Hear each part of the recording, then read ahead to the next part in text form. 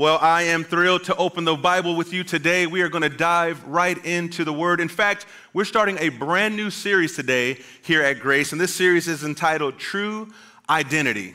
True Identity. And I was really taking some time to chew on this in my preparations and just thinking through some of the things we're dealing with in the world today.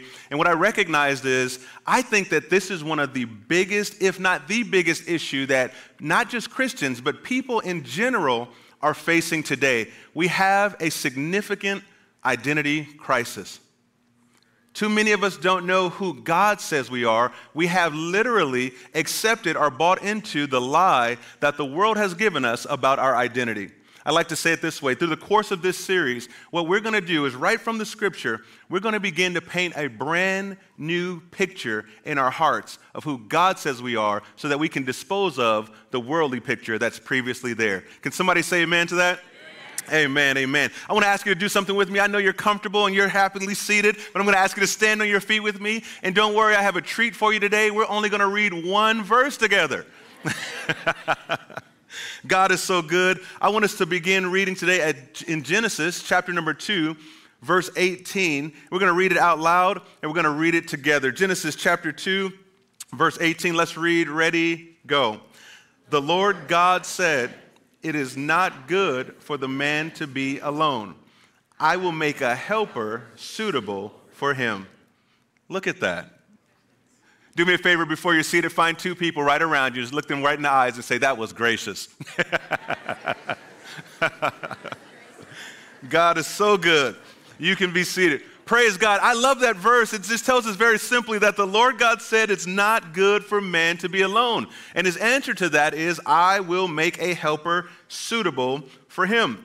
Some of you know my wife, Star, is actually probably in the air right now, flying back from Hawaii. She went to Hawaii for a week. That's where she's from, born and raised, and all her family is there. Unfortunately, she recently lost her grandfather, and she went back for the funeral. But I can tell you this, it's been about a week that she's been gone, and this verse rings very true to me. It's not good for man to be alone. I love my two children. They are absolutely amazing, but I just realized this week again, there's something special that only mama can bring. Daddies, we're a little different, huh?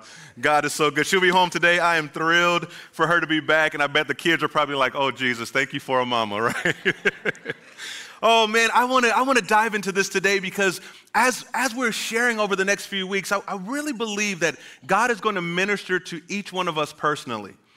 A lot of times we come to church, and if we're not careful, we can come in and worship, and we can hear the message, and we can say, "Yeah, that was really awesome," and we kind of check a box, and then we just go on about our day.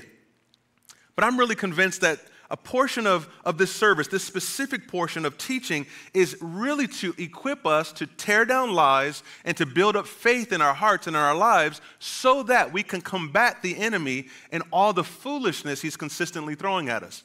So as we go through this today, I know that every one of us has a different story. All of us have a different background. We come from different places. We walk through different things. But I would encourage you that as we go through this week, as we go through the next few weeks, that you would take the time to really say, "Lord, what are you saying to me?" In fact, can we do that right now? Let's just bow our heads, and I'll lead us in prayer, and then we'll jump right in. Father God, thank you.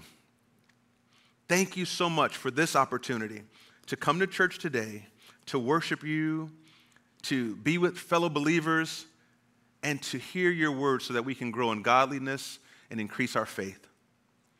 Lord, we position ourselves today to have ears to hear. Lord, we thank you that no distraction will stop us from hearing what you have to say today. And in fact, the word that goes out would be deposited in our heart like a seed. And our prayer, Father, is that we would produce fruit from this word and the rest of the word we hear over the rest of these weeks. We pray that we would produce fruit 30-fold, 60-fold, 100-fold, evidence that your word is central in our lives. In Jesus' name, amen. If you're taking notes today, I want to give you 3 points, and I believe these points will help drive home the message today. Point number 1, if you're taking notes, you've heard me say that note takers are history makers. So for those of you history makers in the room, point number 1 is this. In Christ, rejection is replaced by acceptance. In Christ, rejection is replaced by acceptance. Notice Genesis chapter 2:18 again. It says, "The Lord God said, it is not good for the man to be alone. I will make a helper suitable for him." You guys know the context of the story. This is the creation story. God has made many things up to this point, and he has said that these things are good. But he gets to the point where after he creates Adam, he realizes that it's not good for man to be alone. So his answer is right here in the text. He says, "I will make a helper suitable for him." This is all before the fall. God makes Eve, and Adam and Eve are there together. They are in relationship not only with God, but also with one another. So their vertical relationship is correct because they're walking with God, but also their horizontal relationship is correct because they're in fellowship with one another. So this is a beautiful picture of how God created it to be. And I believe that from the beginning, every single one of us has a need to belong.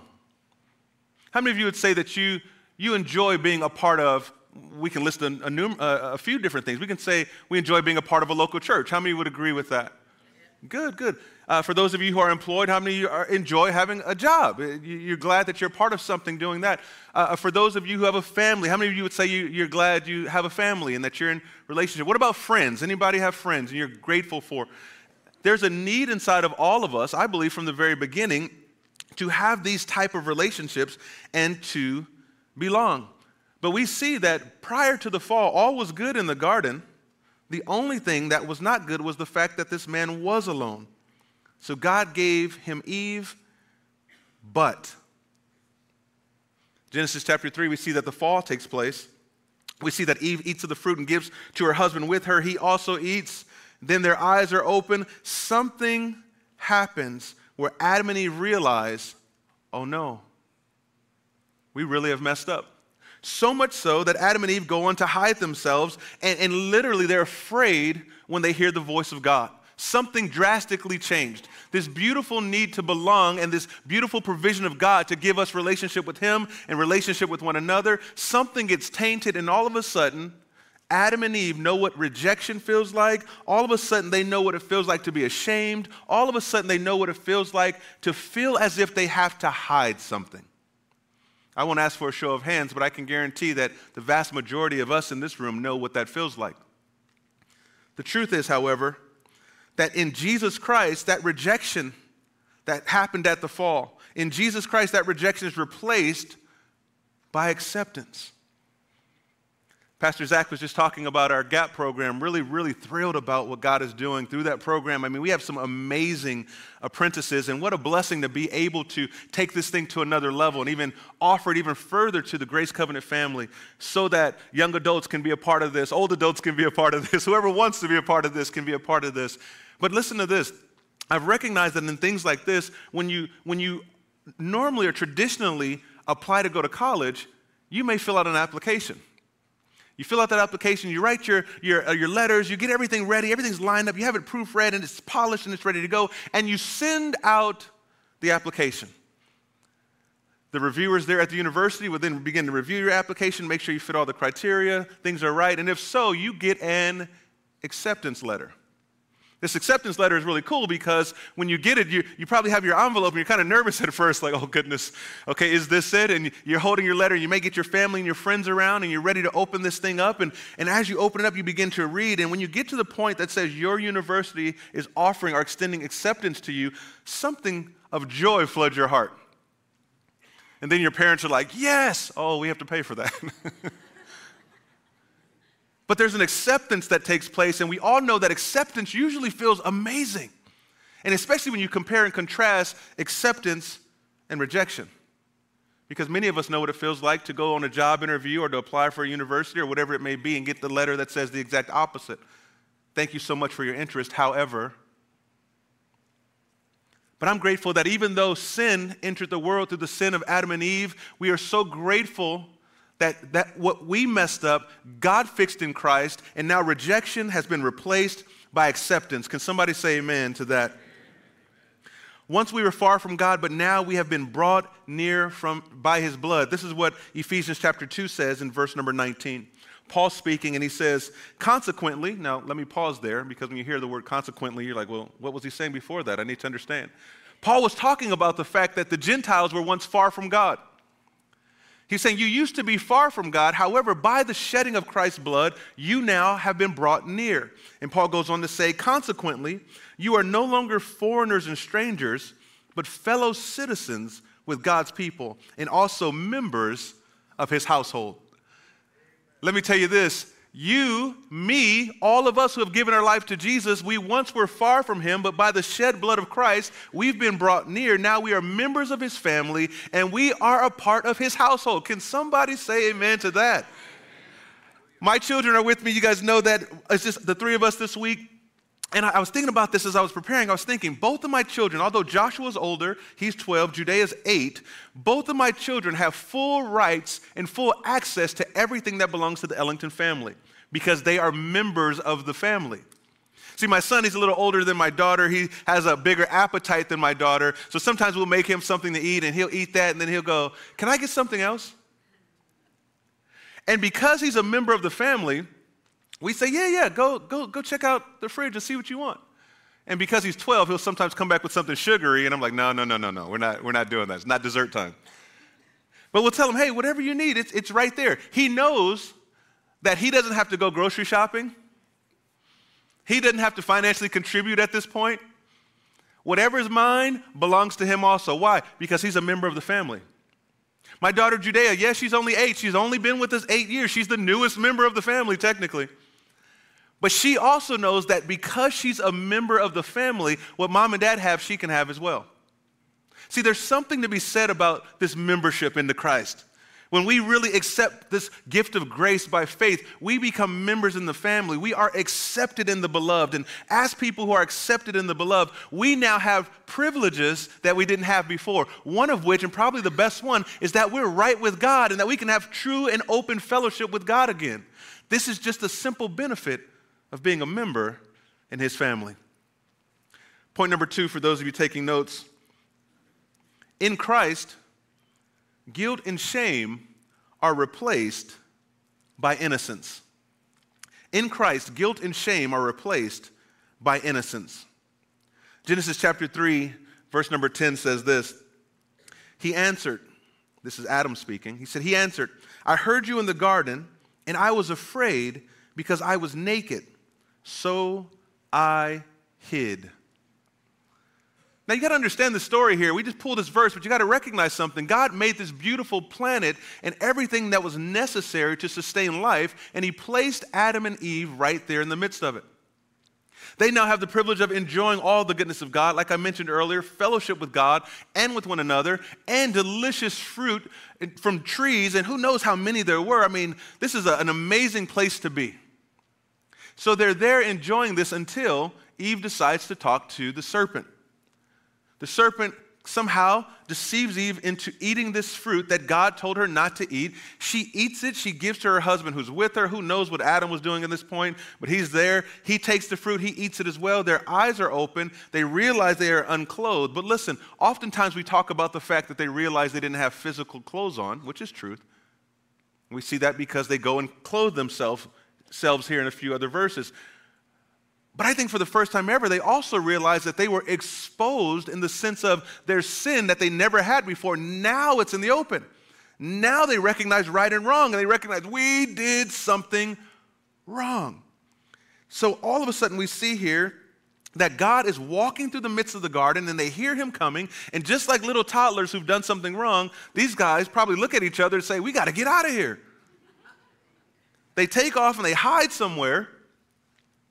And God, I don't know, I love this, how God asks questions as if he doesn't know. He's, hey, where are you? Where are you? And that's when Adam says, well, I heard you in the garden, and I was afraid because I was naked, so I hid. Notice, in Christ, guilt and shame are replaced by innocence. But before bringing these things to Christ, before surrendering ourselves to him, before being honest with God, guilt and shame, they reign. They reign. And man, I'll tell you, if you've ever experienced guilt or if you've ever experienced shame, it's not a pleasant master at all. Guilt and shame will hit you when you least need it to.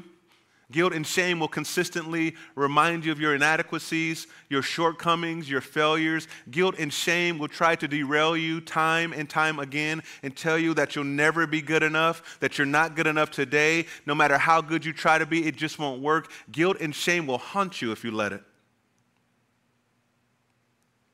But the truth is, when we give ourselves to Christ, we choose to say, Lord, here's my guilt, here's my shame, here's all my shortcomings, here's all my failures. I surrender that to you. And Jesus, in a sense, says, I paid for that on the cross. And because you surrendered it to me, you are now covered under the blood. Your sins are forgiven. Guilt and shame cannot stay. When we grab a hold of this, it changes us in the inside. It changes us down deep to where all of a sudden that guilt that used to creep up time and time again, if it tries to creep up again, we now declare, nope, I'm right by God because of what God has done for me. So in Christ, guilt and shame are replaced by innocence. Listen to this. Psalm 103 verse 12 says this, as far as the east is from the west, so far has he removed our transgressions from us. How many of you have ever tried to measure the distance between the east and the west? I didn't see even one hand. Pointless, right? As far as the east is from the west, there's other implications that some scholars have brought out about the old tabernacle or the old temple and how the east gate and the west gate and the distance between, I mean, these are just beautiful pictures, but if we literally just think about the direction of east and the direction of west, can we measure how far these things are apart? It's a perfect picture for us to realize that when we are honest and we confess our sins to the Lord, this is how far he separates us from these things. As far as the east is from the west, this is how far he has separated us from our sins. And I don't know about you, but if God has separated us from our sins in that way, if God says he will remember our sins no more, then I don't want to be the guy that's constantly reminding him. See, the devil, he is the accuser of the brethren. He's the one constantly trying to bring up the past. But when we realize that in Christ, guilt and shame has been replaced by innocence, when we realize that in Christ we are now righteous in him, when we realize these things, we can stand up and say, although I have made mistakes, although I have not been perfect, me of myself, I cannot do it, but I am not by myself. I am in Christ. And because of what Christ has done, when God sees me, he sees me as innocent, spotless, and righteous. Amen? Amen. One more thing I want to give you just as a verse to take note on is Romans chapter 8, verse number 1. If you haven't had a chance to read Romans chapter 8, or even the book of Romans in general, it's an amazing book, just chock full of great doctrine. And I want you to hear this, though. In Romans chapter 8, verse number 1, it says, therefore, there is now no condemnation for those who are in Christ Jesus. This word condemnation, you can literally say, therefore, there is no guilt for those who are in Christ. So the next time the enemy tries to remind you of your past, I encourage you to take this verse and say, no, because I'm in Christ, there is no more guilt and condemnation. There is no more of that because I'm in Christ. If you keep reading in Romans chapter 1 down around verse 4, it says, for those who walk according to the Spirit, not according to the flesh. Meaning that when we choose to walk according to the ways of God and not according to our old person, there is therefore now no condemnation for us. Amen? I told you guys my story before about my father and some of the things we've walked through when I was a child, but something that kept coming back to mind as I was preparing for this sermon was I wanted to just drill in a little bit on something that I mentioned before. I mentioned before that because my dad, let's just say his sin, his shortcomings, his consistent failures in certain areas, it really negatively affected me. Now, my little brother, he's 3 years younger than me. He could say the same thing. There were some things that affected him, and it affected both of us in different ways for the most part. But one of the things it did for me is it caused me to clam up and to get really shy and timid, to be honest, to where when we were in large groups and things, I never even wanted to really be out front or for anyone to see me, because for some reason, when this happened with my mom and dad, and my dad left our family, I was just a little boy, and I told you at 9 years old is when I finally found out that my dad went to prison for 25 years, and all that just did something in me to where I began to somehow, some way, take responsibility for his actions. I actually thought the reason my dad left our family was because I wasn't good enough. And I just took this. And I don't know where it came from other than the enemy just working his works. But I took it and I began to hide that inside. And I began to literally cast that on every relationship that I had. So when I was with friends, when I was with people I didn't know, when I was with adults, it didn't even matter. Even as I got older and I would go to work and things, I took that with me and I tried to cover it up. But deep inside, I felt this responsibility. Like, you're the reason your family fell apart. If you would have been good enough, your dad would have stayed. And this guilt just kept me bound and under this. To where anytime there was opportunity to step out and to do something, I would kind of withdraw, like, no, I'm not good enough. And anytime relationships would start going well, I would kind of withdraw. Well, any moment now, this is going to fall apart because I'm not good enough. And I really began to embody this, so much so that it was literally crippling my life. You see, there was this internal struggle because inside of me, I knew, like, man, there's something in me. I can feel it. Like, I'm supposed to do something great on this earth. I don't know what it is, but I'm supposed to do something. This is even before I knew Jesus. But then I had this guilt that I was holding on to. No, you're the reason your family fell apart. And any other relationship or any other endeavor you go after, you're going to be the reason that falls apart. And it wasn't until I began to be discipled and taught what God's word says. It wasn't until I began to read it for myself. And I stopped just reading the Bible. Good night. I'm getting emotional already. I stopped just reading the Bible as a book. And I started grabbing a hold of this thing and saying, this is God speaking to me.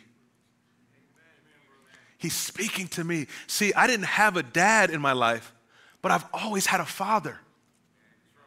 And I didn't understand that for so many years. So I would just go through my life just timid and shy and afraid, and this internal struggle of I want to do something great, but I don't want to ruin everything. And God began to tell me, Marcus, first of all, that's not your fault.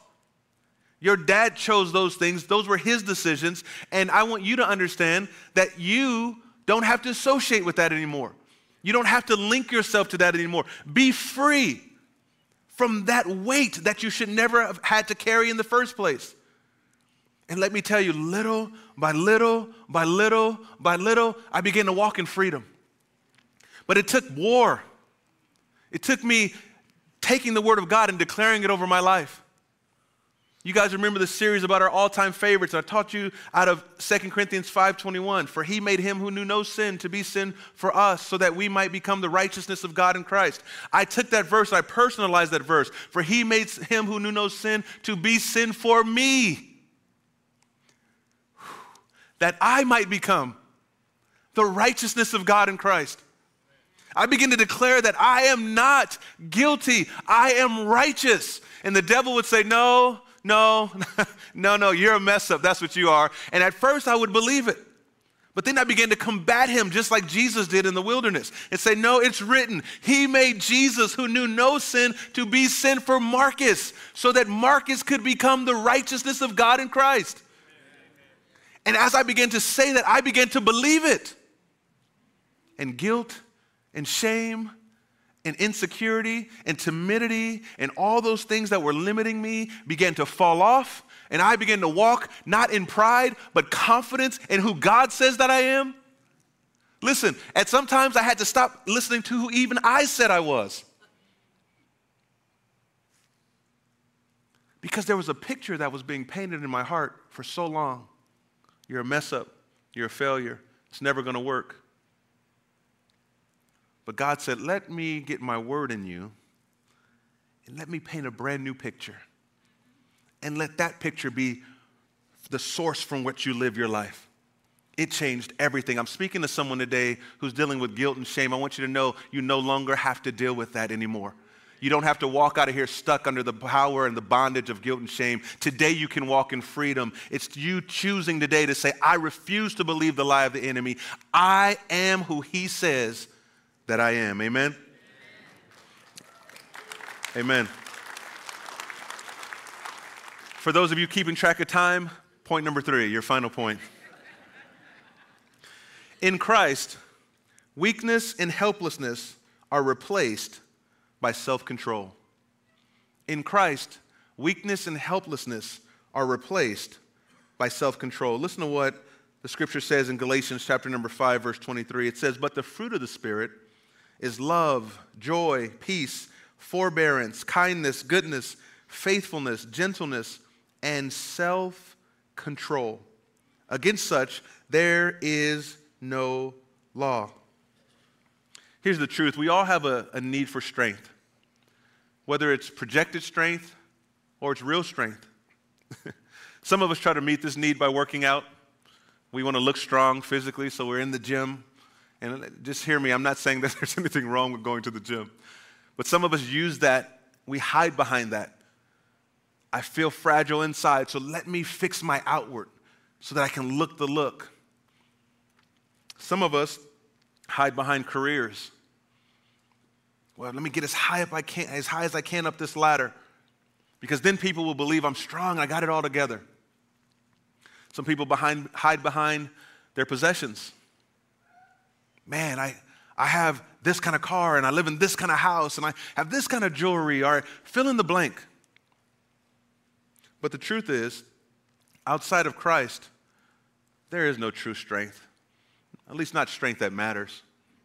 The truth is, outside of Christ, we are weak and helpless. Some of us deal with recurring issues in our lives, recurring sin, recurring cycles, because we're trying in our own strength to figure out how to will it out of our lives. Some of us have bought the lie. If we just positively view it enough, if we just in our minds just get it, just look at it as if it wasn't there and look at it as how it could be enough, then we can will ourselves out of that situation. I'm here to tell you we don't have enough willpower. There's not enough willpower in the world to keep us from falling back into the nature of sin outside of Christ. Adam and Eve tried to use willpower or I should say Eve did, when she sat and talked with a serpent. And he reasoned her right out of it. Doesn't it look good? Well, it does look good. God doesn't want you to, God's trying to, let me tell you what God really knows. And try as she may, she fell right in the trap. Too many times we fall into the same type of trap. We try to put effort and discipline in place. Not that those are bad things, but we try to use those in the forefront to just will our way out and to work our way out. But the truth of the matter is, we need God. I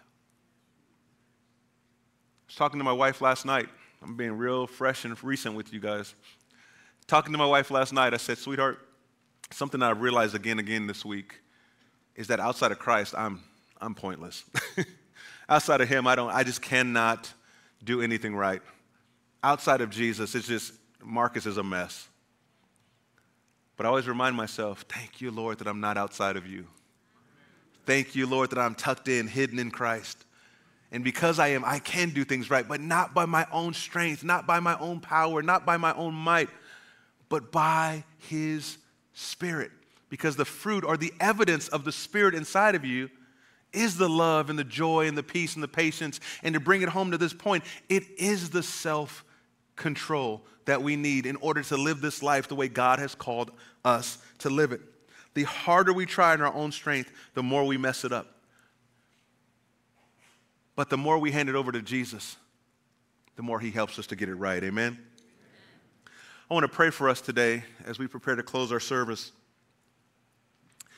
And as I was praying about what we should pray about, I was thinking about this over and over again. If you're anything like me, you live in the world, but you're not of it, right? We're in this world, and we see what's going on TV or on social media or wherever you get your news sources. You see what's going on, and it's like, my goodness. People are constantly urging you to follow this or follow that or be like this or be like that. And if we're not careful, we want to fit in so bad that it's easy for us to start gravitating towards certain things, certain trends, certain cultural icons. But we as the people of God have to consistently come back to, Lord, what do you want me to look like? Lord, who do you say that I am? That's what I want for my life. I want to align what you say and what I begin to say so that my identity is not shaped by what the world says, but is shaped by what your word says. So as we pray today, I want to pray for a couple of folks in here. First, I want to pray for those who recognize, man, I'm just way off. On the outside, everything looks good. I'm strong on the outside. My makeup is just right. I got up on time to make sure my hair was just right. My outfit matches and coordinates just right. No one could tell that there's anything going on inside. But you know what you're dealing with. I want to pray for you if that's you today. If you feel like, man, if people could see the inside, they would know just how much help I truly need. And if you're feeling like that, let me just throw this out there. We all need help. You're not alone in that. None of us in here are perfect outside of Christ. If it wasn't for what he done, oh my goodness, we probably wouldn't even be in this room today.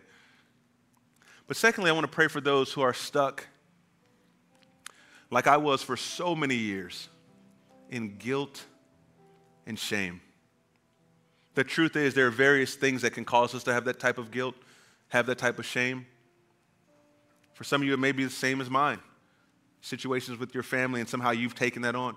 Some of you have been abused and somehow the enemy has told you it was your fault. Some of you may have made mistakes in your marriage and maybe your spouse has forgiven you, maybe they haven't, maybe you've gone through a divorce and the enemy's constantly coming back and saying, see, you might as well give up now. You're always going to do stuff like that. Anything that's good, you're going to ruin it. Listen, I want to tell you right now, that is a lie. That is a lie. And I want to pray today, and I want to ask you to pray with me. Let's agree today that we're no longer going to allow the enemy to ruin us like that. We're no longer going to believe his lies. We're going to allow God to paint this new picture in our hearts so we can see that our identity is truly in Christ. Can we do that? Let's bow our heads today. If you're one of those folks that I just mentioned, as I'm praying out loud, I would encourage you to pray. Now listen, I'm not asking you to pray out loud so that everyone can hear you, but even under your breath, just begin to mutter to the Lord and say, Lord, I no longer want to identify with those things. I no longer want to hold on to that guilt or that shame. Or, Lord, I no longer want to dress it up on the outside and make it look right. I really want to surrender this to you today. And there are others in this room, they may not be falling into one of those two categories, but you know, man, I need help with my identity in Christ. I encourage you to pray along. I'll pray out loud to cover us, but I encourage you to talk to God. He's faithful. He's loving and kind. He's willing for us to come to him. He desires us to come to him. So there's no need to be ashamed in his presence or afraid. Let's pray. Father, I thank you so much for this opportunity to humble ourselves before you. Lord, we believe that when the word is taught, the Holy Spirit, the teacher, guides us into all truth. Lord, I pray that even as I was communicating these things, that by the power of your Spirit, you are ministering to us on an individual level. Lord, I pray for those right now who may be in this place, who on the outside things look like everything is okay. Everything is dressed up just right. But deep inside they know, I don't really even know who I am. I need God to help me.